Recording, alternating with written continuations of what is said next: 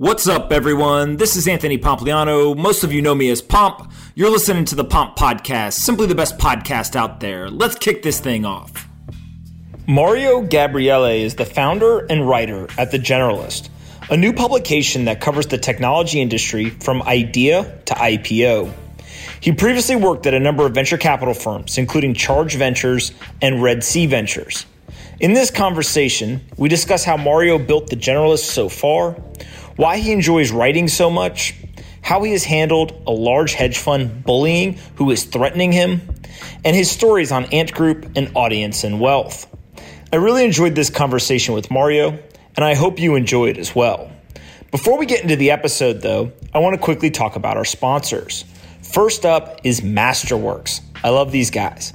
Did you know that 97% of outstanding bonds yield less than 5%? The average savings account earns a measly 0.5%. With the stock market trading at a lofty 26x earnings, investors are desperate for an alternative asset class. They've got Bitcoin, but they need other stuff as well, where they can store their hard-earned wealth. So stocks and bonds just aren't cutting it. That's where Masterworks comes in. Masterworks.io lets you buy and sell investments in blue chip art by artists like Banksy, KAWS, and Monet. Just like last week, Masterworks reported a sale of their Banksy masterpiece, resulting in a 32% annual return net of fees to investors in a little over 12 months. That's nearly twice the return of the S&P over the same period. So blue chip art is a $1.7 trillion asset class that outperformed the S&P by 180% between 2000 and 2018, with almost no correlation to the stock market. Here's how it works. Masterworks qualifies paintings with the SEC. It takes them public through a Reg A offering and makes shares available to their 100,000+ investors. So if you are already investing in your IRA every 2 weeks, make sure to check out Masterworks.io. You can use promo code POMP, P-O-M-P, to skip their 22,000 person wait list. Again, go to Masterworks.io and use promo code POMP to skip the wait list. Because you listen and you're smart and you want to invest in art, you can skip the Masterworks.io waitlist using code POMP. Go check it out. Next up is Athletic Brewing. Athletic Brewing is all about reimagining beer for the modern adult. They've got great tasting beer that happens to have no alcohol and be a mere fraction of the calories of even the lightest beers. In today's modern, mindful, performance-driven world, there's just no time for hangovers.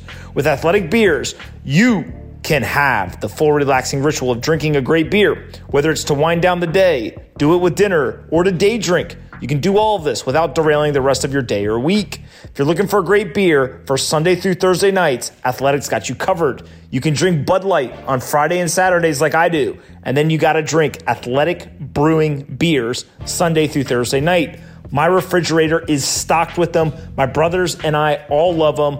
Go check it out. I promise they taste just like the real thing. It's just much healthier and doesn't have the alcohol. So go to athleticbrewing.com and use code POMP25. POMP25, and you'll get 25% off your first order at athleticbrewing.com. They now accept Bitcoin. Yep, that's right. athleticbrewing.com are Bitcoin believers. So go and check them out. Support a Bitcoin business. Athleticbrewing.com. Use code POMP25. Start drinking Athletic Brewing and make sure that it doesn't derail your day. Lastly is CoinList. Smart crypto investors know that being early is critical to success. CoinList is built for early adopters. Since 2017, CoinList has been providing early access to the highest quality projects before other exchanges. So if you would like, you can use CoinList Pro. It has all the features you've come to expect from a professional crypto exchange, including advanced order types, APIs, secure wallets, and low fees. But you also get first access to all of the CoinList supported projects. So in crypto, it pays to be early, and CoinList is where early adopters invest in, earn, and trade the best crypto projects before other exchanges. Sign up for CoinList today with coinlist.co/pomp. Again, coinlist.co/pomp. Go get a CoinList account today. All right, let's get into this episode with Mario. I hope you guys enjoy this one. Anthony Pompliano is a partner at Morgan Creek Digital. All opinions expressed by Pomp or his guests on this podcast are solely their opinions and do not reflect the opinions of Morgan Creek Digital or Morgan Creek Capital Management. You should not treat any opinion expressed by Pomp as a specific inducement to make a particular investment or follow a particular strategy, but only as an expression of his opinion. This podcast is for informational purposes only.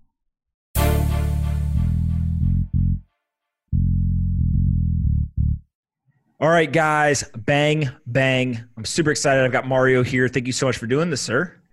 Thank you for having me, man. I really appreciate it. Absolutely. Let's just jump right into your background. Before you started the Generalist, kind of walk us through what you did to get to that point. Yeah, I actually had a pretty weird path, I would say.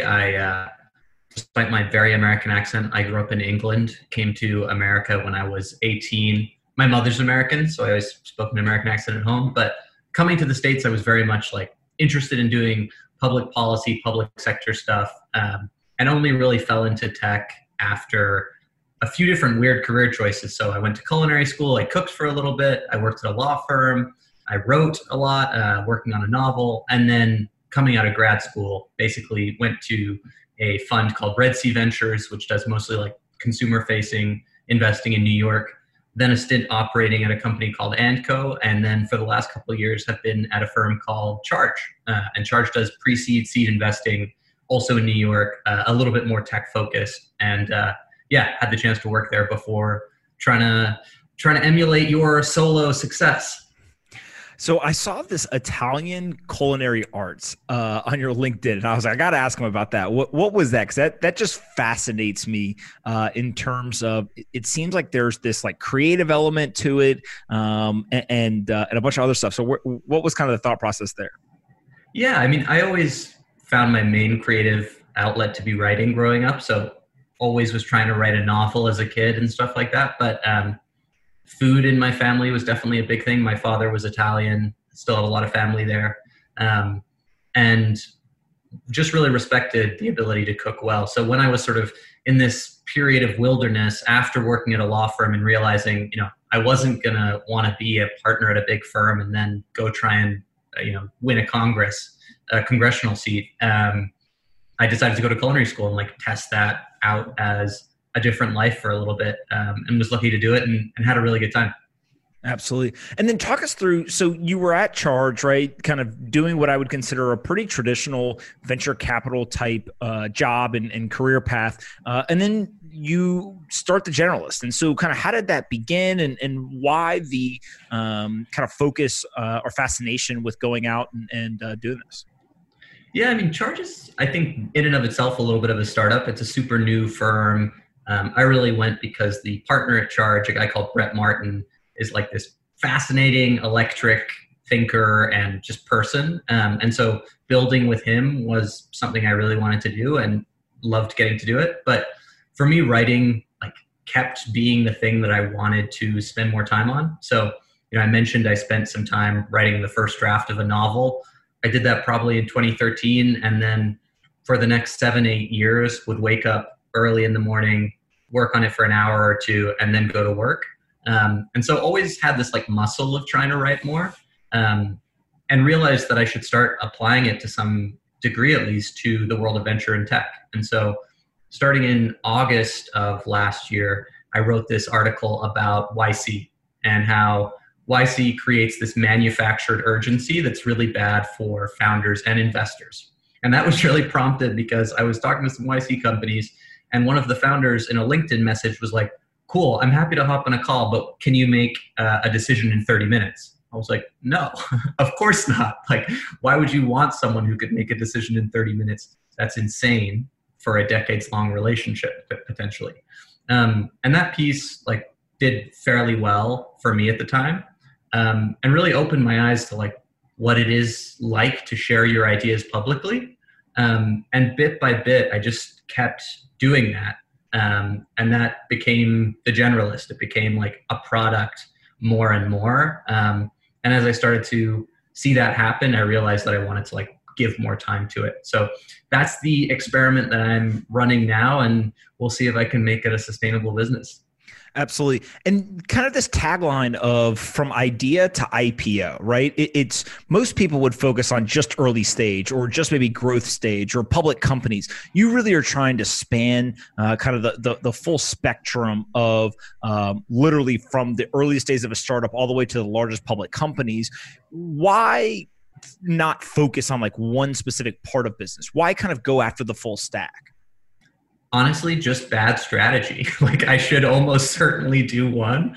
I've had lots and lots of people tell me I should, but the truth is, the more serious answer is I think there's a lot of people who actually love thinking across that stack.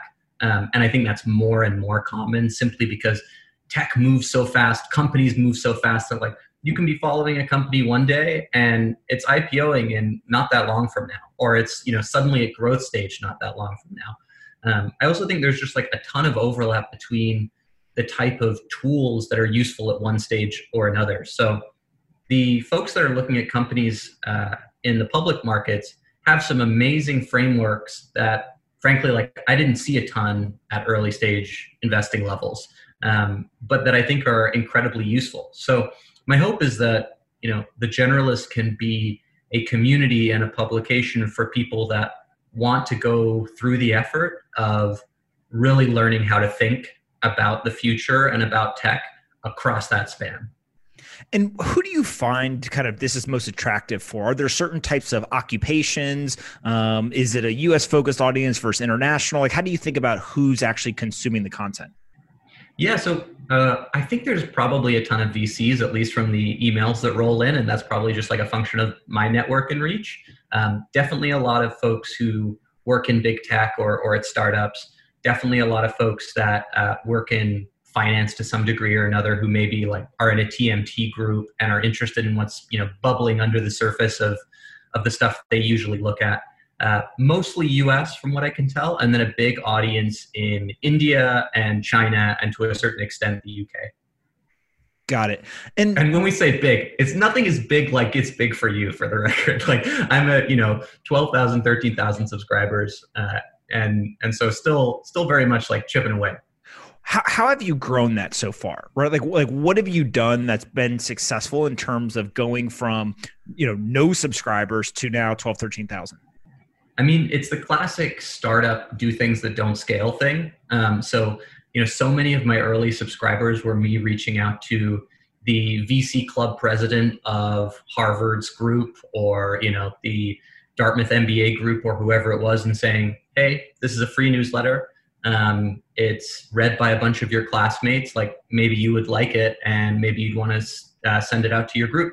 And that would get me 10 or 20 new folks just with a little bit of extra effort.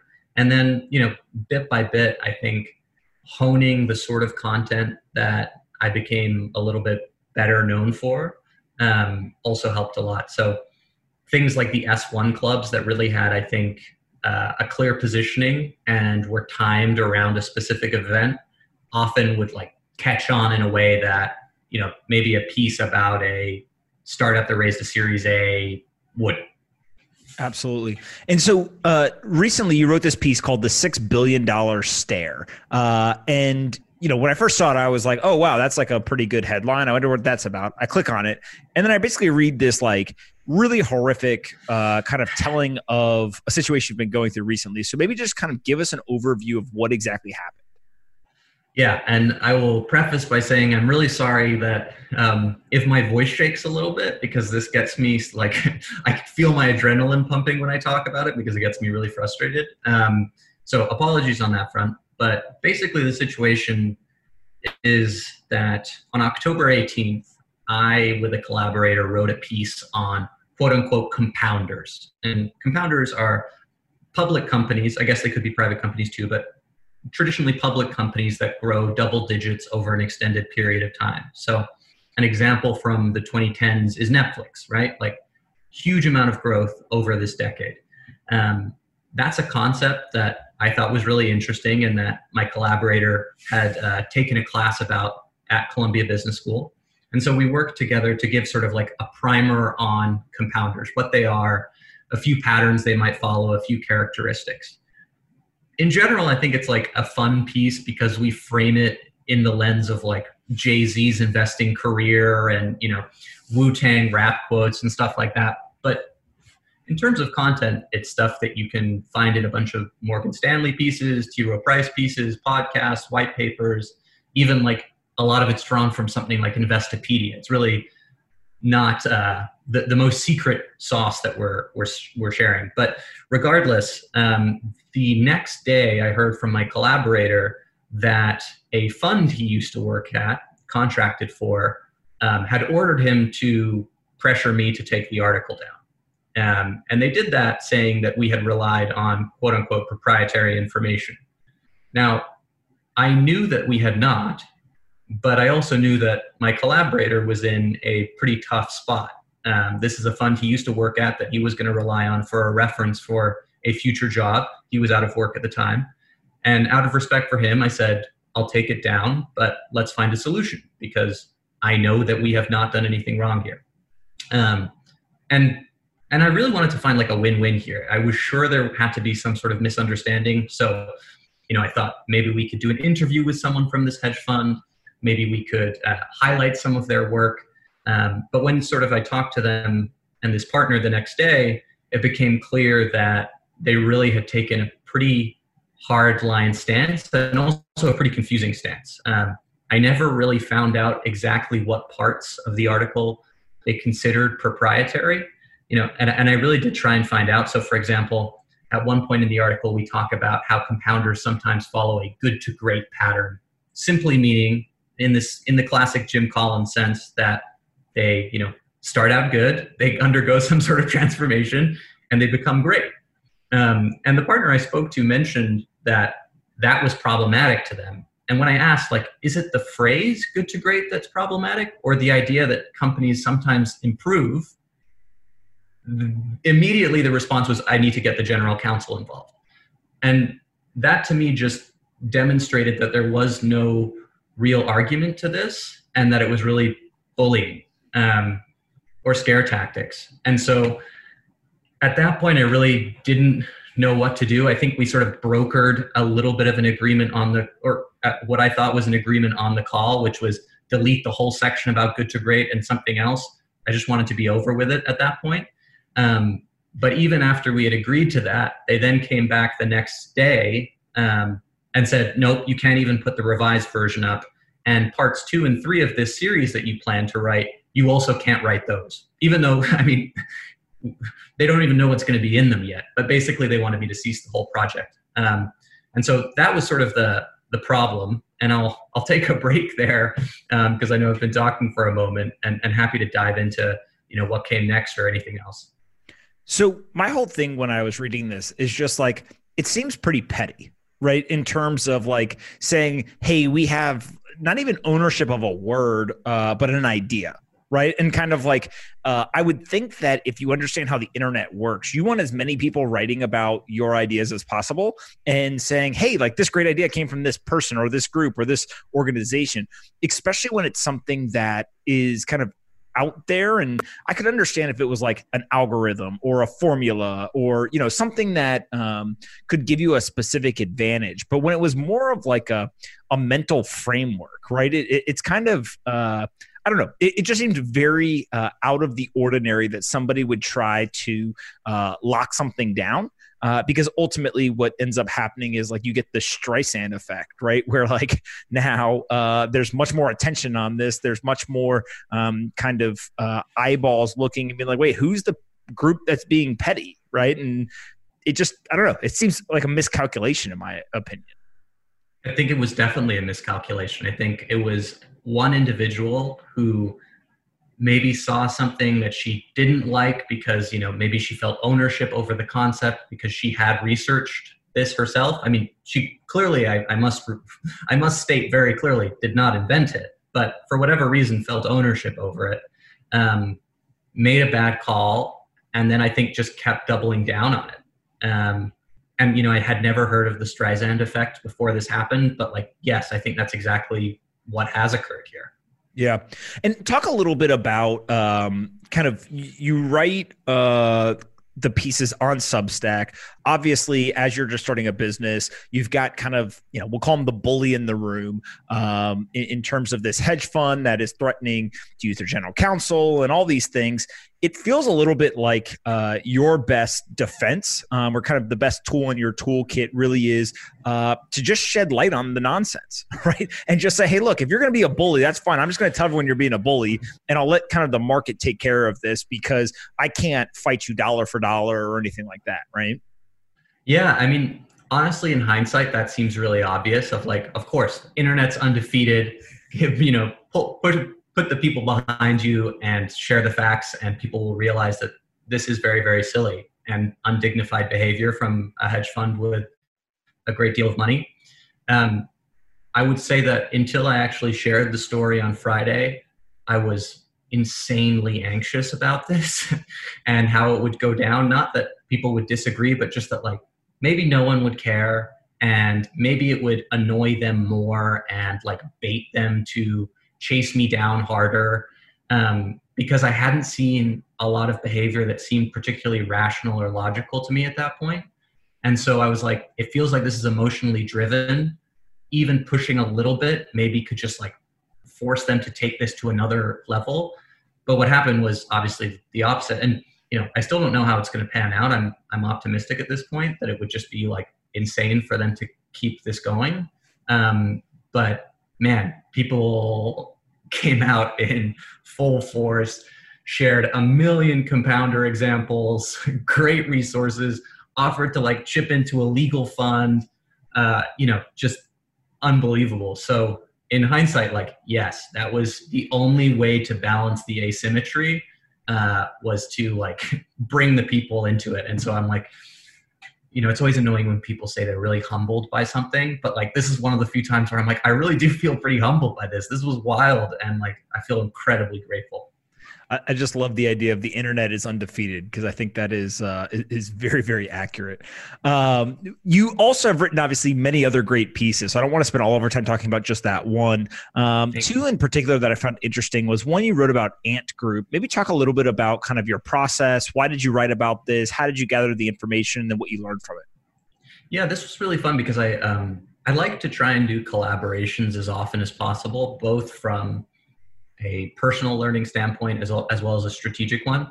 And I'd be really curious to hear how you think about this. But when you look at the YouTubers out there that scale audience effectively, most of them rely on collabs, right? Cross promotion is just so huge for distribution that it makes sense to do it. And so one, I like doing it strategically for that reason.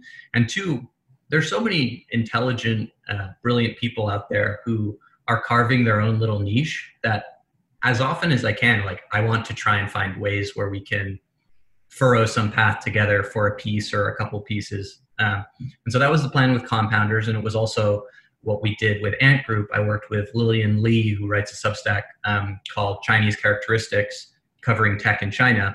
She reached out about one of my pieces, asked if we could connect.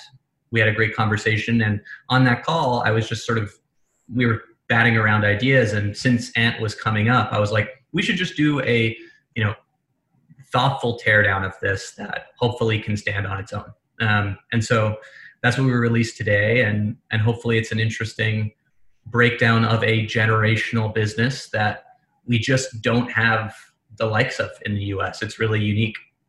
What was the biggest surprise as you kind of learned more and more about the business? Was there one kind of takeaway where you're just I did not expect this?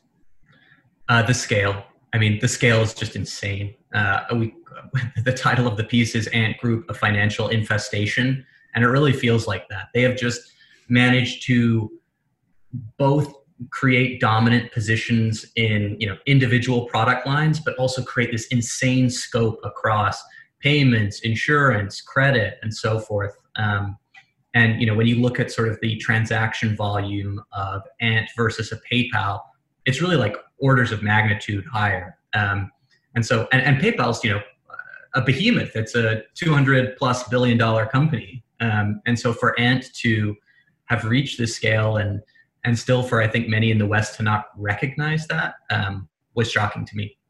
Yeah. The part too that is so fascinating is like, I think in the United States, many founders, they kind of stay very focused on the one thing that they're building.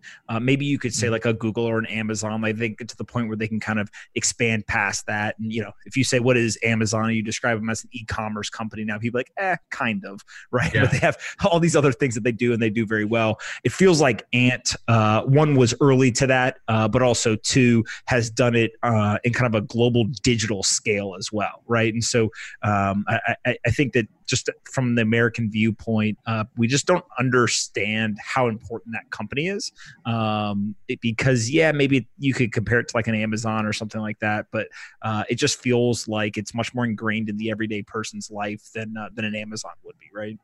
I think that's totally right. It's by owning the payment channel, they're now able to serve customers in all of these other ways. It's the way that you check out on Taobao when you buy something. It's also the way that you buy groceries at your local store to swipe a QR code. And one of the parts of it that I really loved is that it really initially began as essentially an escrow service for Alibaba, just so that buyers and payers' money could be safe until a transaction was complete. And it happened almost exactly at the same time as eBay partnered with escrow.com in 2004. And it's just insane to imagine that these almost exactly similar features and products, one remained essentially as small as it always was, a small piece of a much bigger puzzle. And one, got bitten by this radioactive spider and morphed into this financial mega company. So it's just, I think it's testament one to the Jack Ma laddering up of products, as well as the idiosyncrasies of Chinese tech. Absolutely. Another series that you've been working on is this series around audience and wealth. Talk a little bit about that one and the process behind it. Yeah, I mean, this was really me trying to figure things out for myself. The Generalist is 100% free right now, but as I eventually realized I will have to make money at some point, I was like, cool, what are the models available to me and who are the people doing interesting things? So, everyone knows that there are ads available. Everyone knows that there are subscription fees available. I think there's this sort of third wave that's happening that you're a part of, which is using your audience to build ownership, right? Like now you have your rolling fund, you're using your power of distribution to say to founders, hey, distribution is a really tangible benefit that I can give you. And honestly, is actually quite differentiated from many VC firms in my view. VC firms are speaking the same language so often that I think most founders can't actually tell what value they bring, because they say, we're your first call, we're, good advice for you, we have some portfolio services. Whereas you can say, cool, but I have 400,000 people following me on Twitter. If I tweet about you, that's going to make a difference. And so I think there are more and more creators like you who are able to compete with the best VC firms at early stage rounds, or taking a piece of a later stage round, and building their wealth that way. So one, I think that's really interesting. And then two, I think there are a lot of sort of modified business models that are happening that are really worth exploring. So Mr. Beast is a great example, right? Mr. Beast is a YouTuber who, instead of taking ad dollars and just giving a casual shout out during a clip, uses those ad dollars as the content itself. The $1 million that he gets from the Dragon City game, or however much, becomes the prize, which he then uses to bring in all of these other users to compete. And so it fundamentally changes the dynamic between creator, audience, and advertiser. Advertisers suddenly become part of the content. Audience members suddenly become part of the content. And it just creates a much more virtuous cycle where you can start to use that growing ad dollars to do more and more interesting pieces of content. And I think there are lots of examples of this where there's a lot more we can do as creators to change and blur those boundaries in a way that ends up benefiting the people who are reading or paying attention or engaging with us. Absolutely. And it also feels like not only are the lines blurring between kind of the audience and the creator, but it also feels like who is a creator is changing as well, right? So we've seen obviously somebody or a company like Substack be able to say, wait, if you're a journalist, you're just as much a creator as anybody else. We've seen YouTube take people and, with all sorts of different interests, whether they're very mainstream or niche, and say you're a creator, right? And so talk a little bit maybe about how you see that evolving.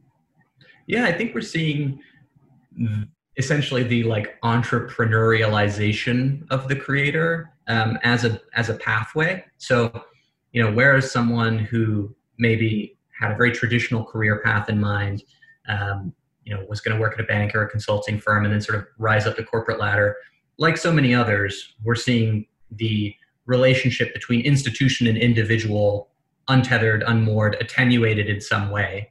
Often that's resulted in entrepreneurship, right? You're like, cool, I'm not going to work at a bank, but I'll start a startup and raise a couple $1 million and, try and grow that.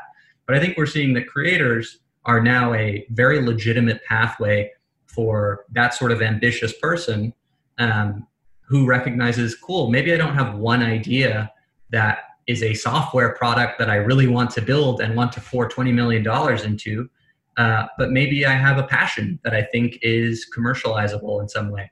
And so I think as a result, we're getting like a different sort of creator in some fields. It's like, the business analysts in our world who are excited to build like a personality business rather than, down the venture-backed route or, just start a Patreon account and hope that something's going to happen for them. Absolutely. When you think about kind of the work you've done so far, talk through maybe what have you found to be the hardest parts of kind of building this, in this unique kind of new creator or solopreneur type model? The hardest parts are carving out time away from it. I think like this is a very privileged position, but like when you're doing what you really enjoy doing, and also when you are reliant only on yourself of whether it works or doesn't work, I think it's really hard to switch off, either because you're excited about the project you're working on, you want to just keep going and blaze through dinner and blaze through bedtime, or because you're like, damn, I did not get many subscribers this week. Like, this sucks. I need to fix this if I'm going to, get on the trajectory I've set for myself.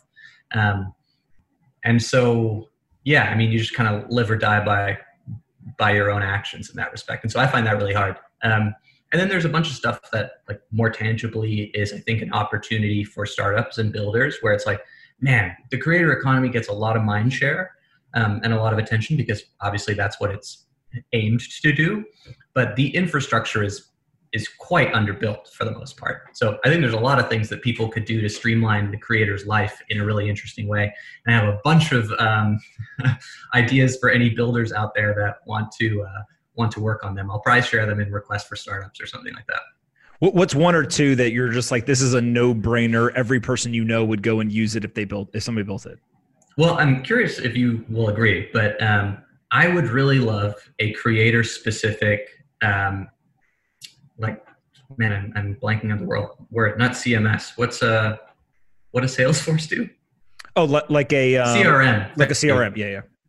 Yeah. Took me a minute. A creator-focused CRM that basically aggregates all the data from every platform where you interact with people, YouTube, Twitter, Substack, et cetera, can pull out interesting information about those people. So who's the person who responds the most? Who's the person who shares the most? How are people interacting? And then allows you to set up automations for rewarding or engaging with those people. So you can say, cool, the people who always answer the riddle correctly at the end of the generalist, like, I'm going to create a special, offer of the hardest possible riddles for those people. Or, here are the people who keep showing up to my events. Like, I'm going to host a private salon of just 20 people and do it for them. And I think there's a secondary element, which is like, I think you can also start to do interesting things around badging and rewards that are visible to say like, cool, you're one of my super engaged people. Like, in the Slack channel, here's some sort of visual significance, visual token that I can give you to show to the rest of the people.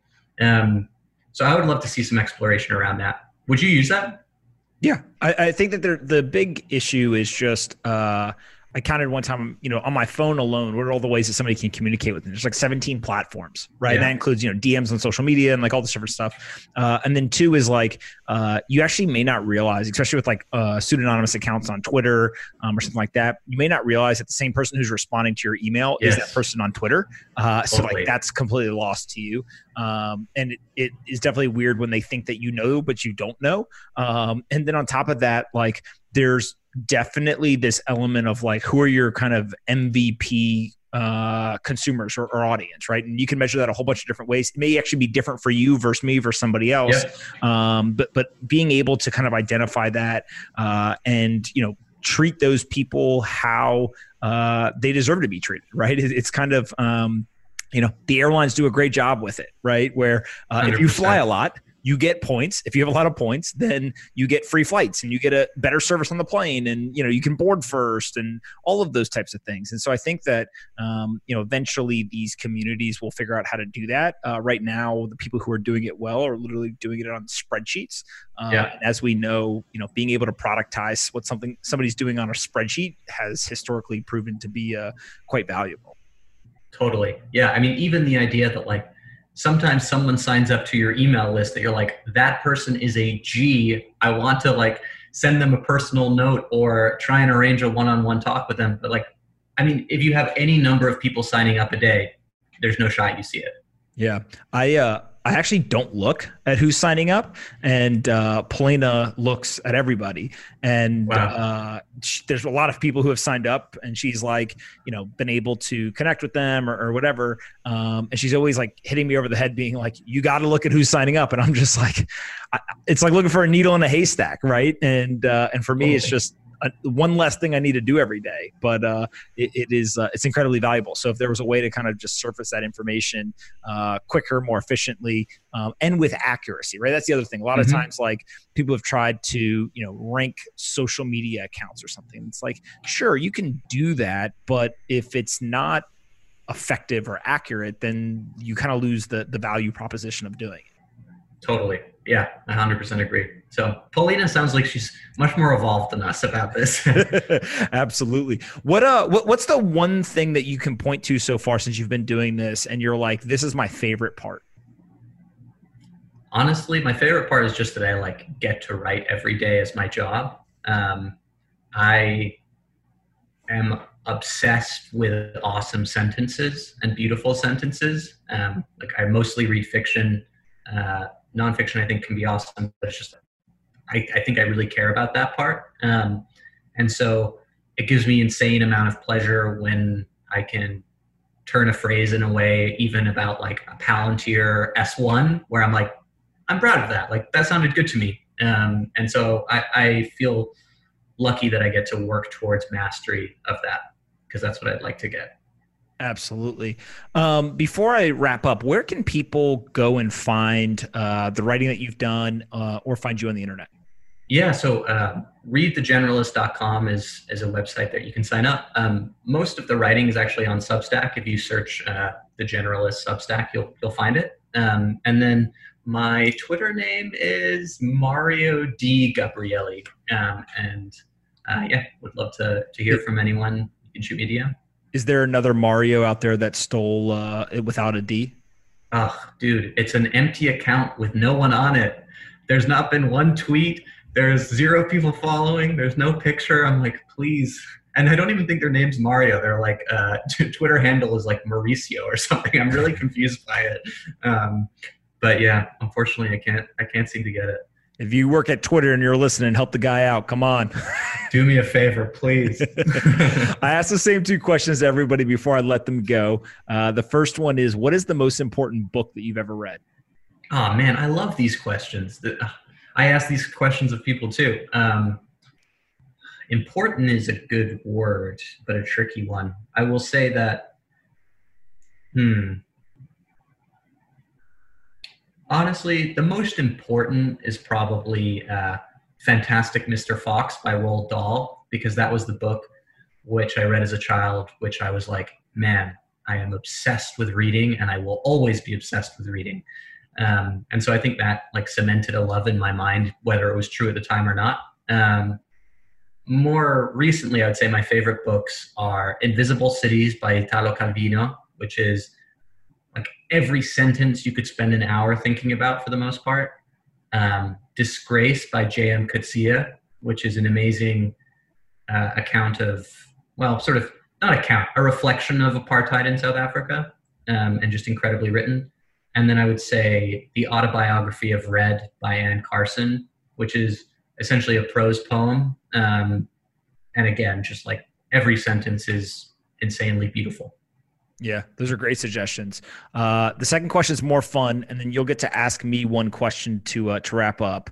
The second question is aliens. Are you a believer or a non-believer? I mean, I sort of suspect there have to be aliens, just from like the sheer vastness of the universe and the various Goldilocks zones that, you know, exist. So yeah, I don't see why not. There was a really interesting tweet a long time ago from, strangely enough, a Premier League footballer, a soccer player, which was, it's probably likely that we will interact with aliens' technology before we interact with them, because if you think about it, that's almost certainly how they would interact with us.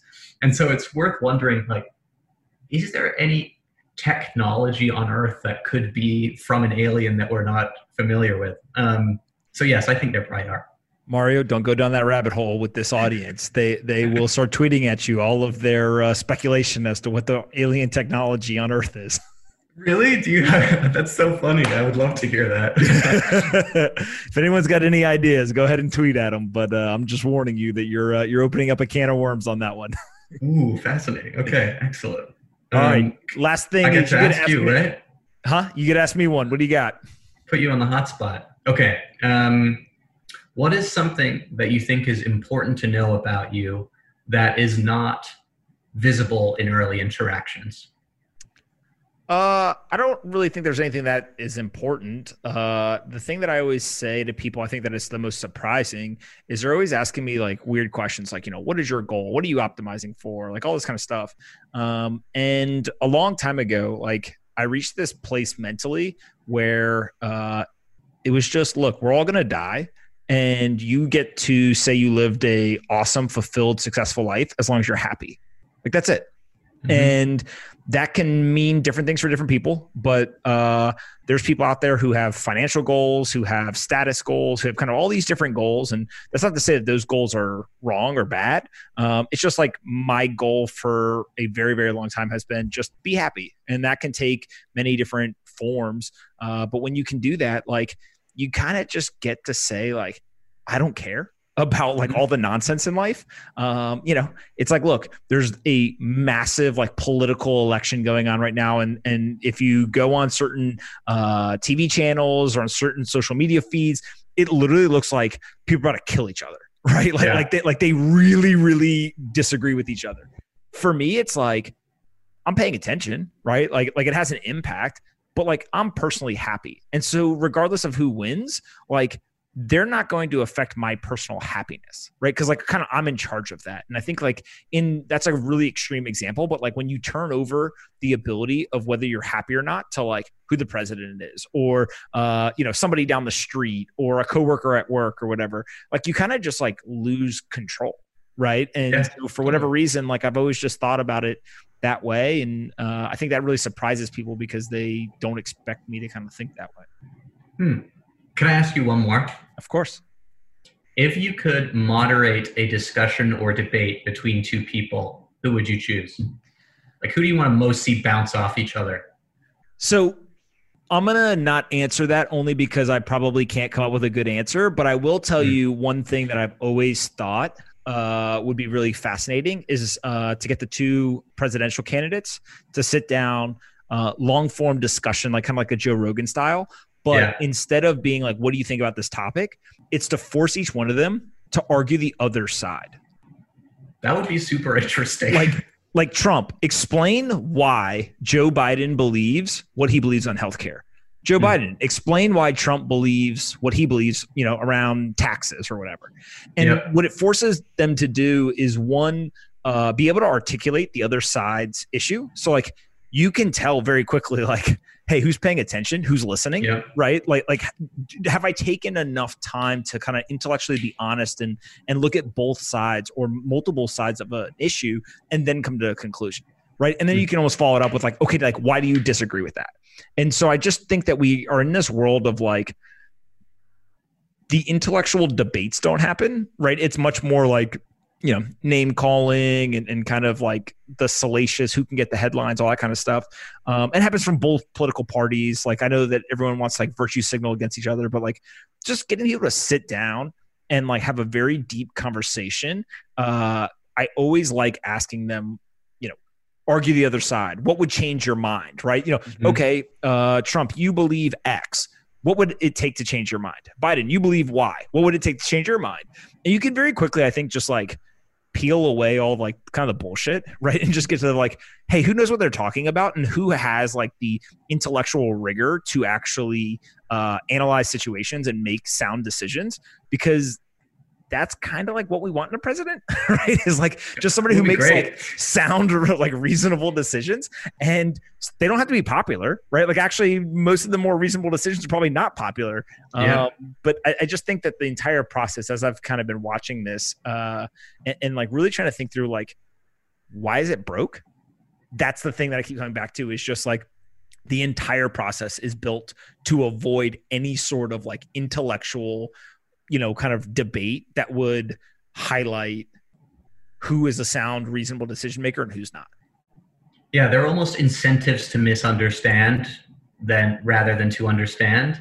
And there is such a weird human, and maybe more in the US than elsewhere, I'm not sure, impulse towards thinking changing your mind is bad, which is like, changing your mind is a superpower. Like, that's the only way development occurs. But for some reason, like even the notion of a political flip-flopper, right? It's like, well, okay, maybe that person just like changed their opinion. That would be good, wouldn't it? Like if they changed it based on evidence, that was probably a good thing. Yeah, and I think that also like flip-flopping is a great thing, right? Like there's a good side and a bad side to it, right? So like if you're just simply every time you run for a political office, you're just like pandering to one group or another, and like you constantly change your position, but you can't articulate why, like what was the new information you received. But if instead you say, hey, look, my entire life I believed X, then I got pieces of information 1, 2, and 3, and now I believe Y. It's like, hey, whoa, that's a rare thing. Like I would love that person. Like who's that person?